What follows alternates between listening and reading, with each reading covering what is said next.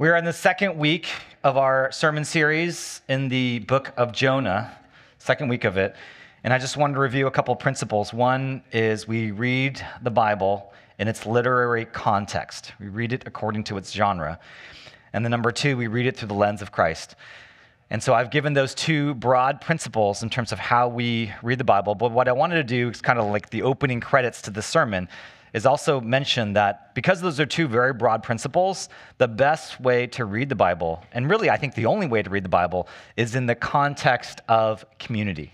Okay, read the Bible in the context of community, meaning like don't just read the Bible alone. I think it's fantastic to read the Bible by yourself, but when it comes to interpreting what the scripture says, to understanding its literary context, I believe what God designed us for is to be able to read it together with the people of God. And so what I wanted to do is I just wanted to give credit for a couple people that I've been reading the Bible with. And one of them doesn't know that, but his stuff is out there. His name is Tim Mackey. And some of you are pretty familiar with him through the Bible Project, and I've really appreciated listening to his sermon series on the book of Jonah. I was going to say the Gospel of Jonah, the book of Jonah, and he's famous for his Bible Project videos. And then there's two other people I want to thank or give credit to, and the second is Fred Gillum. Some of you know Fred Gillum. He was a part of our church in the beginning, and I have a weekly sermon debrief and planning process that I go through, and Fred is part of that process, and he loves this book, and we've been talking about this book, and he's preached here at Quicksilver as well. And the last person I want to thank and give credit to is Austin Jordan, our liturgy and worship leader. He came up with the outline for the sermon series, loves this book. We'll be preaching on chapter 2 next week. And then Grant, one of our elder candidates, is going to be preaching on the last chapter of Jonah, I think at the end of this month. Okay, so we have, and that's also, Jonah's also his favorite book. So that's actually kind of the reason I picked this book is because 2/3 of our elder candidates love the book of Jonah. And so I just want to thank these guys for their contribution in terms of thinking about it as we dive in. And so I want to share the kind of the theme or motif about this sermon today is this idea of sleepwalking or not being fully awake or aware. And my wife and I have lived in our house for almost 20 years. And we're about a mile, and if you live north of our house, which almost all of you do, I take 87 north about 10 times a week. And so we're about a mile and a half from there. And I'm so used to driving down Branham and then turning right on Narvaez and going through this windy section and then turning left to get on the freeway that there are times when I'm driving that I get on the freeway and I don't even realize like how I got there. I'm just suddenly on 87 going north. And then there's also times when I'm going headed back towards our house and I'm 87 south. And even though there are different ways to get back to our house or different things that I have to do, I always end up turning towards our house. And then I have to like catch myself. My kids have to tell me, we're not going home. We're going somewhere else. And because I was on autopilot to be able to go back. Have you guys ever had that experience where you just come to your senses and you ask yourself, what just happened in the last 5 minutes because you completely lost track of time? And it doesn't even have to happen while you're driving. I know one of the things that as I'm on my phone, I'll be scrolling on my phone, and it drives my wife crazy. I'll be scrolling on my phone. I do this when I come home. I'll just sit in the car and scroll through my phone. I'm on Instagram, and then all of a sudden, the Instagram timer goes off. I have it like a timer set on mine, and I'll be like, what was I just looking at? What just happened? And I'll have no awareness what I was even looking at for the last 5, 10, 15 minutes. Have you ever had that experience as well? So if you have, I think what the book of Jonah is describing is a universal experience that we all have where you can be fully conscious, but not spiritually awake. And so we're going to be reading from the book of Jonah in chapter 1, and I'm going to reread the verses that I read last week. I'm going to read verses 1 through 16. So I should have it up there. You can also follow with me in your Bibles. I'm going to be reading from the English Standard Version. Now the word of the Lord came to Jonah, the son of Amittai, saying, "Arise, go to Nineveh, that great city, and call out against it, for their evil has come up before me." But Jonah rose to flee to Tarshish, which is the opposite direction from the presence of the Lord. He went down to Joppa and found a ship going to Tarshish. So he paid the fare and went on board to go with them to Tarshish, away from the presence of the Lord. But the Lord hurled a great wind upon the sea, and there was a mighty tempest on the sea, so that the ship threatened to break up. Then the mariners were afraid, and each cried out to his God. And they hurled the cargo that was in the ship into the sea to lighten it for them. But Jonah had gone down into the inner part of the ship and had lain down and was fast asleep. So the captain came and said to him, "What do you mean, you sleeper? Arise, call out to your God. Perhaps the God will give a thought to us, that we may not perish." And they said to one another, "Come, let us cast lots, that we may know on whose account this evil has come upon us." So they cast lots, and the lot fell on Jonah. Then they said to him, "Tell us on whose account this evil has come upon us. What is your occupation? And where do you come from? What is your country? And of what people are you?" And he said to them, "I'm a Hebrew, and I fear the Lord, the God of heaven, who made the sea and the dry land." Then the men were exceedingly afraid and said to him, "What is this you have done?" For the men knew that he was fleeing from the presence of the Lord, because he had told them. Then they said to him, "What shall we do to you that the sea may quiet down for us?" For the sea grew more and more tempestuous. He said to them, "Pick me up and hurl me into the sea. Then the sea will quiet down for you, for I know it is because of me that this great tempest has come upon you." Nevertheless, the men rowed hard to get back to dry land, but they could not, for the sea grew more and more tempestuous against them. Therefore they called out to the Lord, "O Lord, let us not perish for this man's life, and lay not on us innocent blood. For you, O Lord, have done as it pleased you." So they picked up Jonah and hurled him into the sea, and the sea ceased from its raging.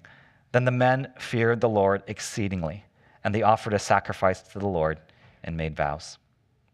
That's the reading of God's word today. How many of you got a chance to read or listen to the entire book of Jonah this week? Anybody get to do that? Okay, so I know someone did it by audio, and I think it was like 7 minutes. And so it really doesn't take very long, but it is so dense and it is so concentrated. And you notice, especially even just I was reading it out loud right now, because when I've been reading it quietly. There's a lot of hurling going on. Everything's being hurled. People are being hurled. Storms are being hurled. Cargo is being hurled. There's all kinds of hurling happening. And so that's the first thing. There's something different when you read something out loud. So I just encourage you guys, if you can have an audio Bible to be able to listen to out loud, because you'll notice things. I just noticed that right now. I'm like, wow, there's so much hurling happening. Also this word tempestuous, right? This word tempestuous. That's not a word I use a lot, but it's this idea of like turmoil and yeah, stuff happening, right? That's tempestuous. Last week, what I said was important to characterize Jonah as satire, that this book is different from many other books. And when a book is super over the top, as Jonah is, you have to ask yourself a question. Is this text making fun of something? Because everything happening in this book is absurd. Like, it's crazy. It's whack, as they say. And so one thing you'll notice is that satire is always derivative.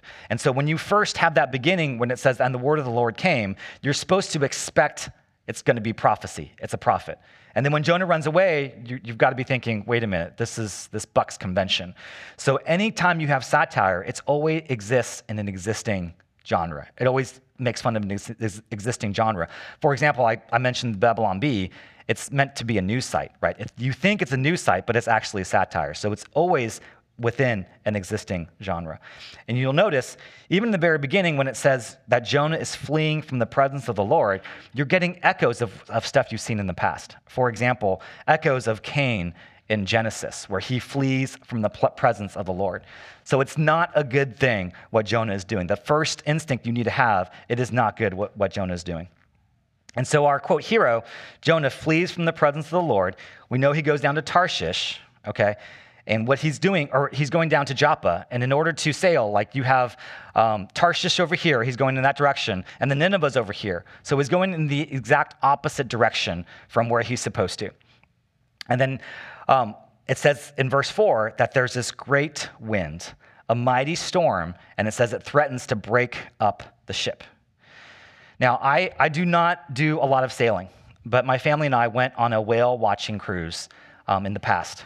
And on this whale watching cruise, there were some choppy waters. I know every member of my family remembers this. There were some choppy waters, and I want to say it was like the waves were like 4 to 5 feet high, okay? That's actually not very high, okay? 4 to 5 feet swells are not very high, but I want to tell you that I would say half the people on the ship threw up. And I threw up multiple times. I think I threw up like 4 or 5 times on that. And I don't want to say I thought the ship was going to break apart, but it was a very unpleasant experience for me, okay? It was not even a storm. And so now you look at this, and in verse 4, it says, there's a great wind, a mighty storm that threatens to break the ship apart. So you've got to imagine the wood on the ship creaking and about to come apart. It was serious, and the men's lives were in danger. And so I also want you to notice that that sailing is kind of a rough, dangerous profession, and it's male-dominated, and it's also where the term curse like a sailor originates, okay? Curse like a sailor, because it's not like the most religiously sensitive group.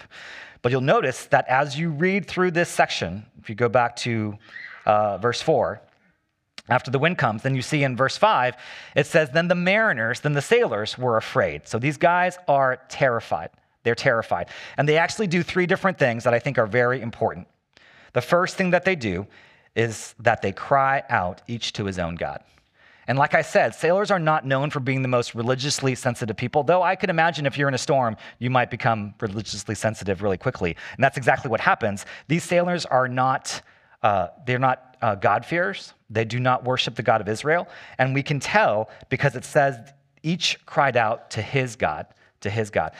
And so they're what we call pagans. Sailors are what we call pagans, meaning this is the ancient Near East, and they live in a world that's polytheistic. There's many gods, and each person and each kind of people have their own God. And so the sailors are each praying to their own God.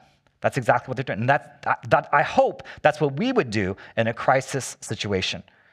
Cry out to our God. And each of them cry out to their own God. But that's not all they do. That's not all they do. In the later part of the verse, it says, and they hurled the cargo that was in the ship into the sea to lighten it for them. So when you're in a storm, there's not that much you can do. The first thing you can do is pray, and that's what the sailors do. And the second thing you can do is you can find a way to make the ship more stable. And the way they're making the ship more stable is to lighten it. But what this means is they are letting go of their economic livelihood to do so. Right? Because they've been tasked with carrying cargo. This is commerce, right?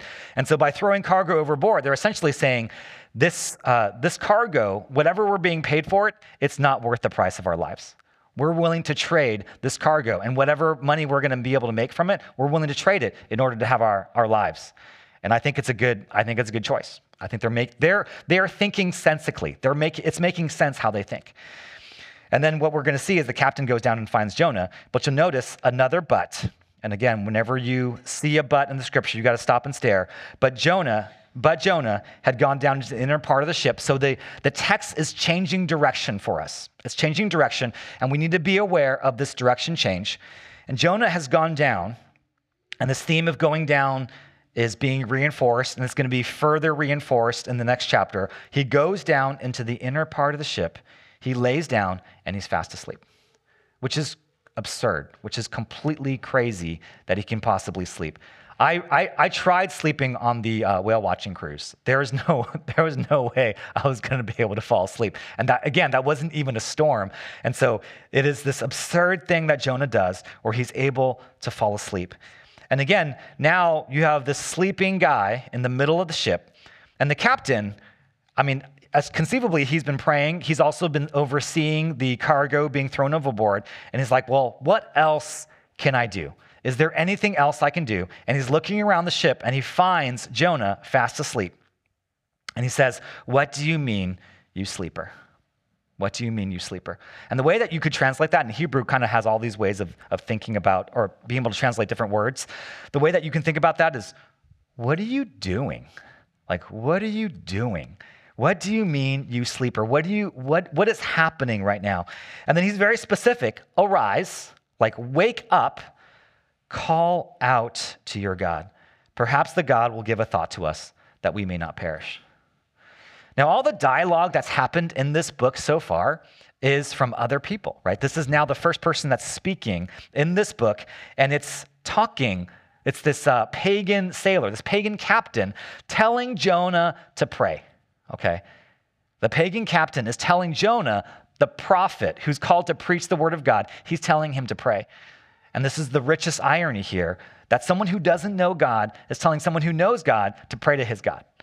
But that's exactly the hypocrisy that Jonah is meant to highlight for us, is that he is asleep.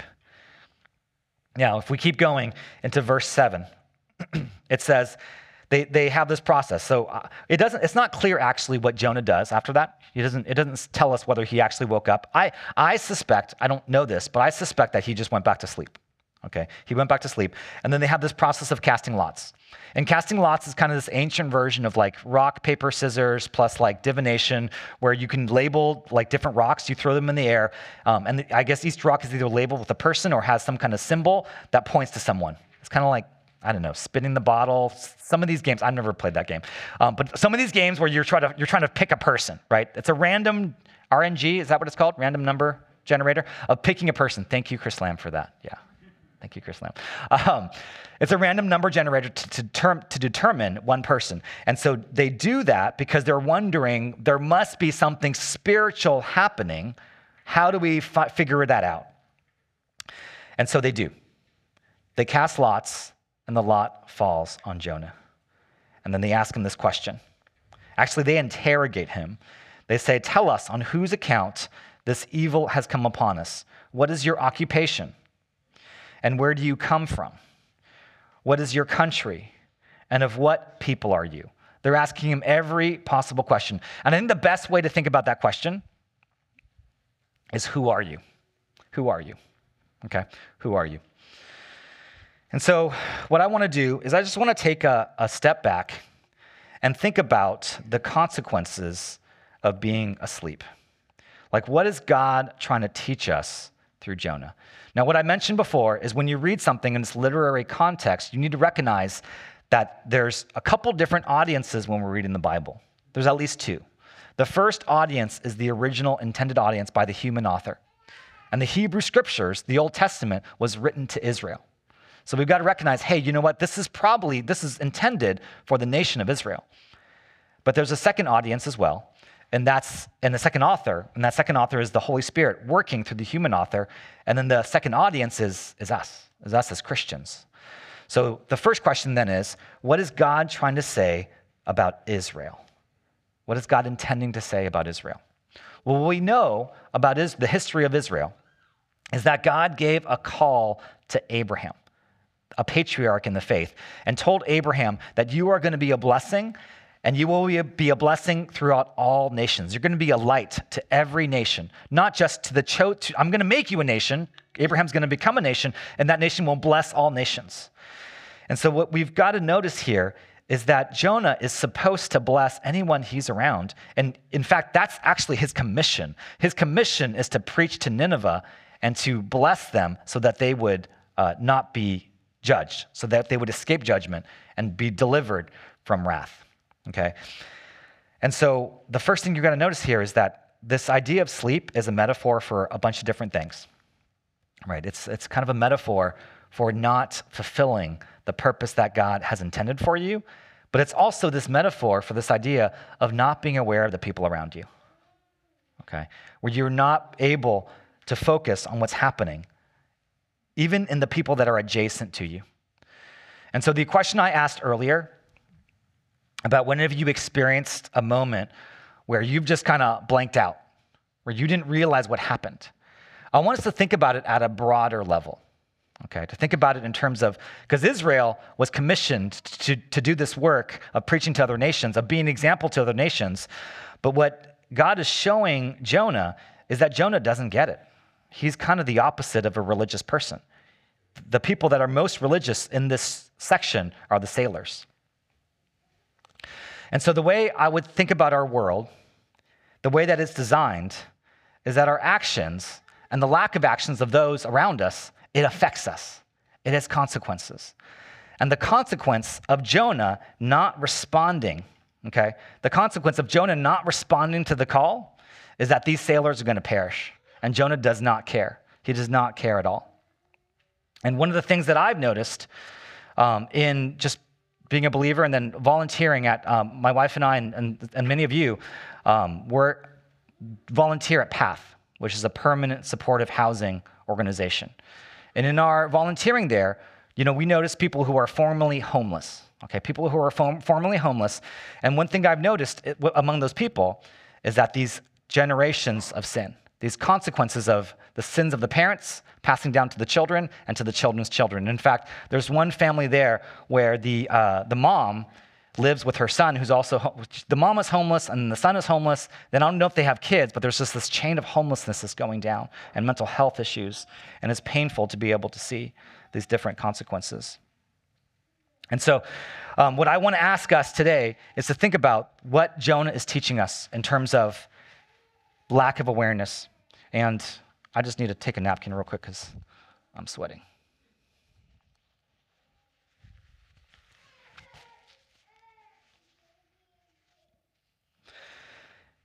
And I think one example of a lack of awareness for myself, if you were to think about different ways in which lack of awareness shows up, for me, I think it's going to show up differently in every person's life. But the way that it shows up in my life is running from one state of panic to another. Okay, running from one state of panic to another. There's an idiom called rearranging deck chairs on the Titanic. Okay, rearranging deck chairs on the Titanic. And I think a lot of times the experience that I have in my life is just running from one crisis to another, not being fully aware of the bigger picture and that what I'm doing may not make a difference. So I'd ask you guys to reflect on today. There's going to be a couple questions. And actually the sharing question that I want to ask right now, the sharing question that I want you to think about is, what's a wake-up question that God may be asking you? Okay. The sharing prompt for today is, what is a wake-up question that God may be asking you? Because as we go through this section, what you notice is Jonah is constantly being asked questions. Jonah is constantly being asked questions. And so let me show you what he says then in verse 9. This is what he says in response to all these questions about who are you, what's your job, of what people are you. Verse 9 says, "And he said to them, I am a Hebrew, and I fear the Lord, the God of heaven, who made the sea and the dry land." And I think that's just rich, right? It's just, he says this phrase, it's almost a throwaway phrase, and he's saying it because that's what you say, but it's like, really? You fear the Lord? So much so that you ran away when he commissioned you? So much so that you went to sleep during a storm? And this hypocrisy is meant to be overwhelming because everyone notices except Jonah. And we're meant to recognize this and laugh at him and realize he's talking about us. So the sailors are even more terrified now because they know exactly what's happening, right? They understand exactly what's happening here, and they're stunned by it because they don't want to perish, right? But you'll notice that they ask Jonah one more question, okay? They ask him one more question. And now Jonah is the subject matter expert on gods, right? Because they ask him this question. Even though he's totally unqualified, they ask him, what do we do? And so now let's read again, back in verse 12. He says, "Pick me up and hurl me into the sea. Then the sea will quiet down for you. I know it is because of me that this great tempest has come upon you." And so you'll notice, like, no matter what Jonah does, he realizes he's the reason why this enormous storm has come. Okay, he's the reason why. And so he so doesn't care about reaching the Ninevites that he's willing to die.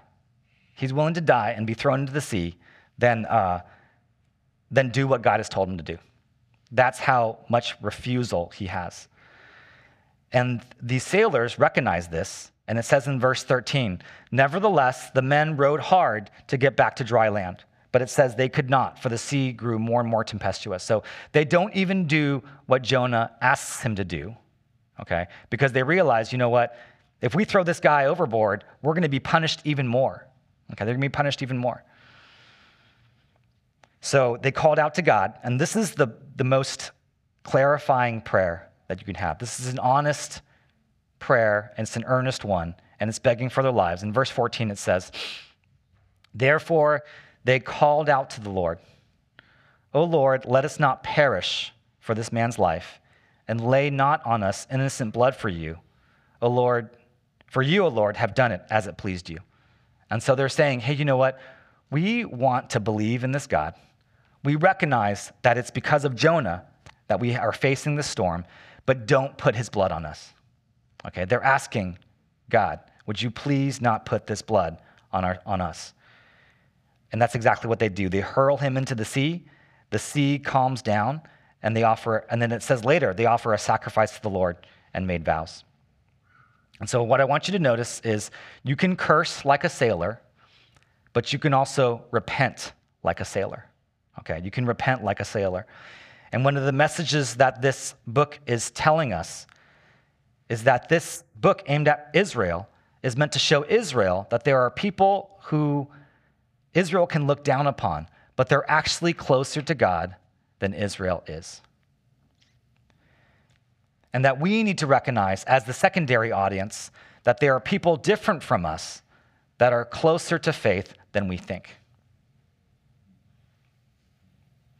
And so one of the situations where I've realized that is last year, Mohammed and I would go on campus and share the gospel with different people. And in one of those conversations, especially doing open air evangelism, where we just get a speaker on the corner of 4th and San Carlos and just broadcast and talk about the gospel, there was a Muslim man named Sohaib who came and talked to us. And I got in a conversation with him. And in that conversation, I told him, I was talking to him about Islam, and I was characterizing it, and I was just saying, hey, you know what? Based on what I talked to with most Muslims, it doesn't seem like a lot of you guys have a really good understanding of your faith, and it seems like a pretty simple thing.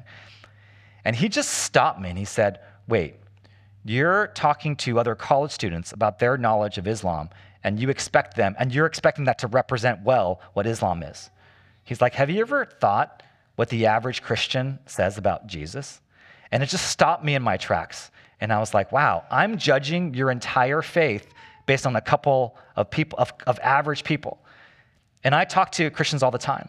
In fact, if I were to characterize for you the average impression that I get about God from the average Christian, it wouldn't be great.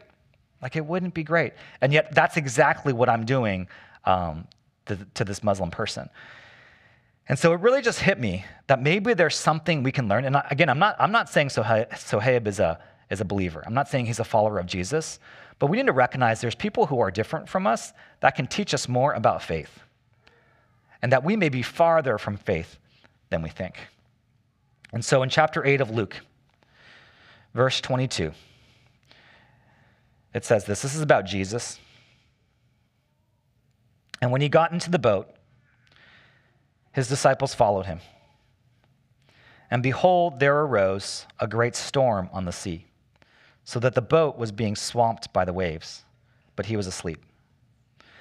And they went and woke him, saying, "Save us, Lord, we are perishing." And he awoke and rebuked the wind and the raging waves, and they ceased, and there was a calm.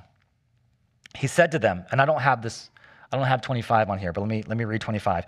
He said to them, "Where is your faith?" And they were afraid, and they marveled, saying to one another, "Who then is this that he commands even winds and water, and they obey him?"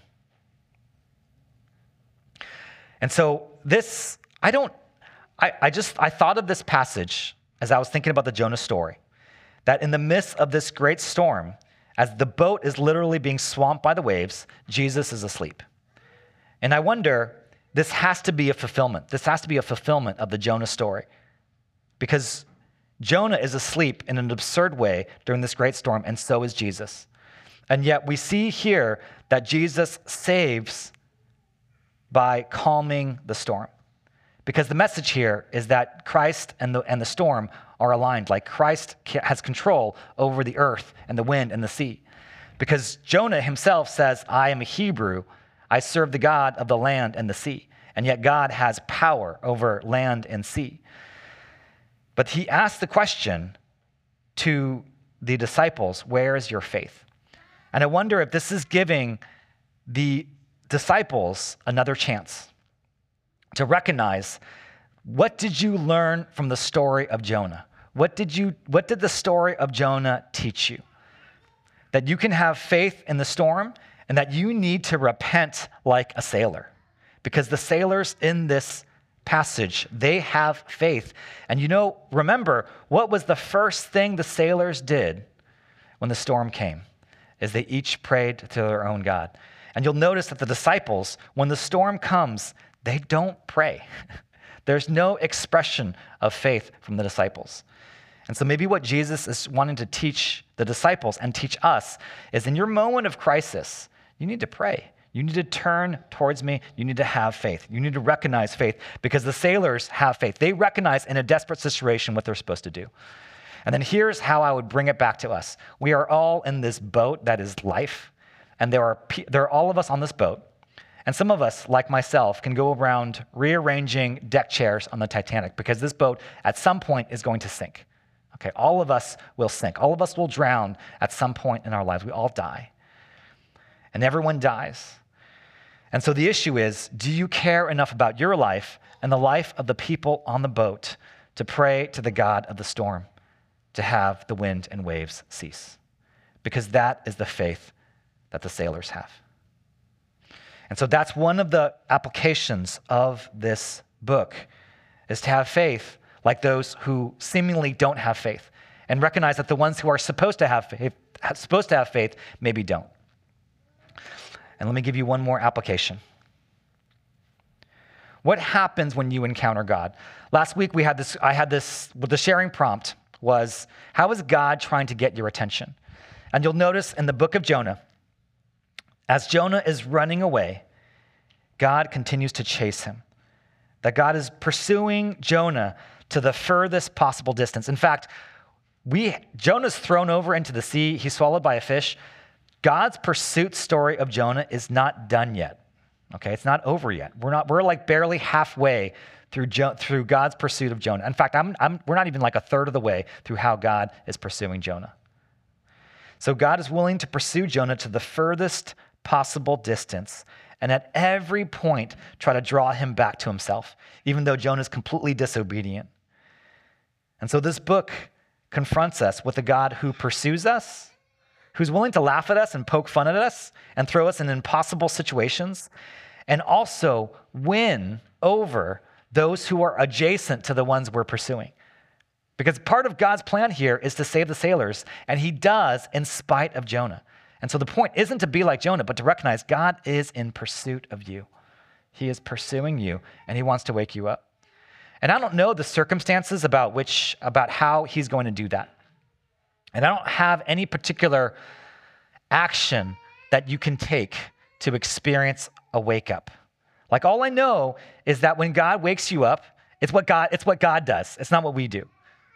When Jonah's sleeping in the boat, it's not Jonah that wakes up and comes to his senses. It's the captain trying to get his senses, right? It's the sailors who are trying to get his attention.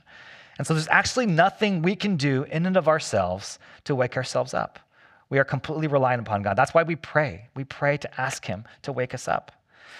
And so the thing that I would think about, to ponder, as God is trying to wake you up, as God is trying to get your attention, that you are going to encounter him in different situations. Okay, now Jonah encounters God through the sailors, through these pagan sailors. But when there's something in common when God encounters you, he's going to ask you a couple questions. Okay, when you encounter God and he tries to wake you up, he'll ask you a couple questions. Let me propose two questions that he's going to ask you. Number one, he's going to ask you, who are you? Who are you? He's going to ask you who you are. And when I say who you are, he's going to ask, who are you? The way that you can think about that question is, what is your identity? How do you understand yourself? In your innermost thoughts, how do you perceive yourself? That's the first question he's going to ask. Who are you? And that's the question you got to figure out how to answer.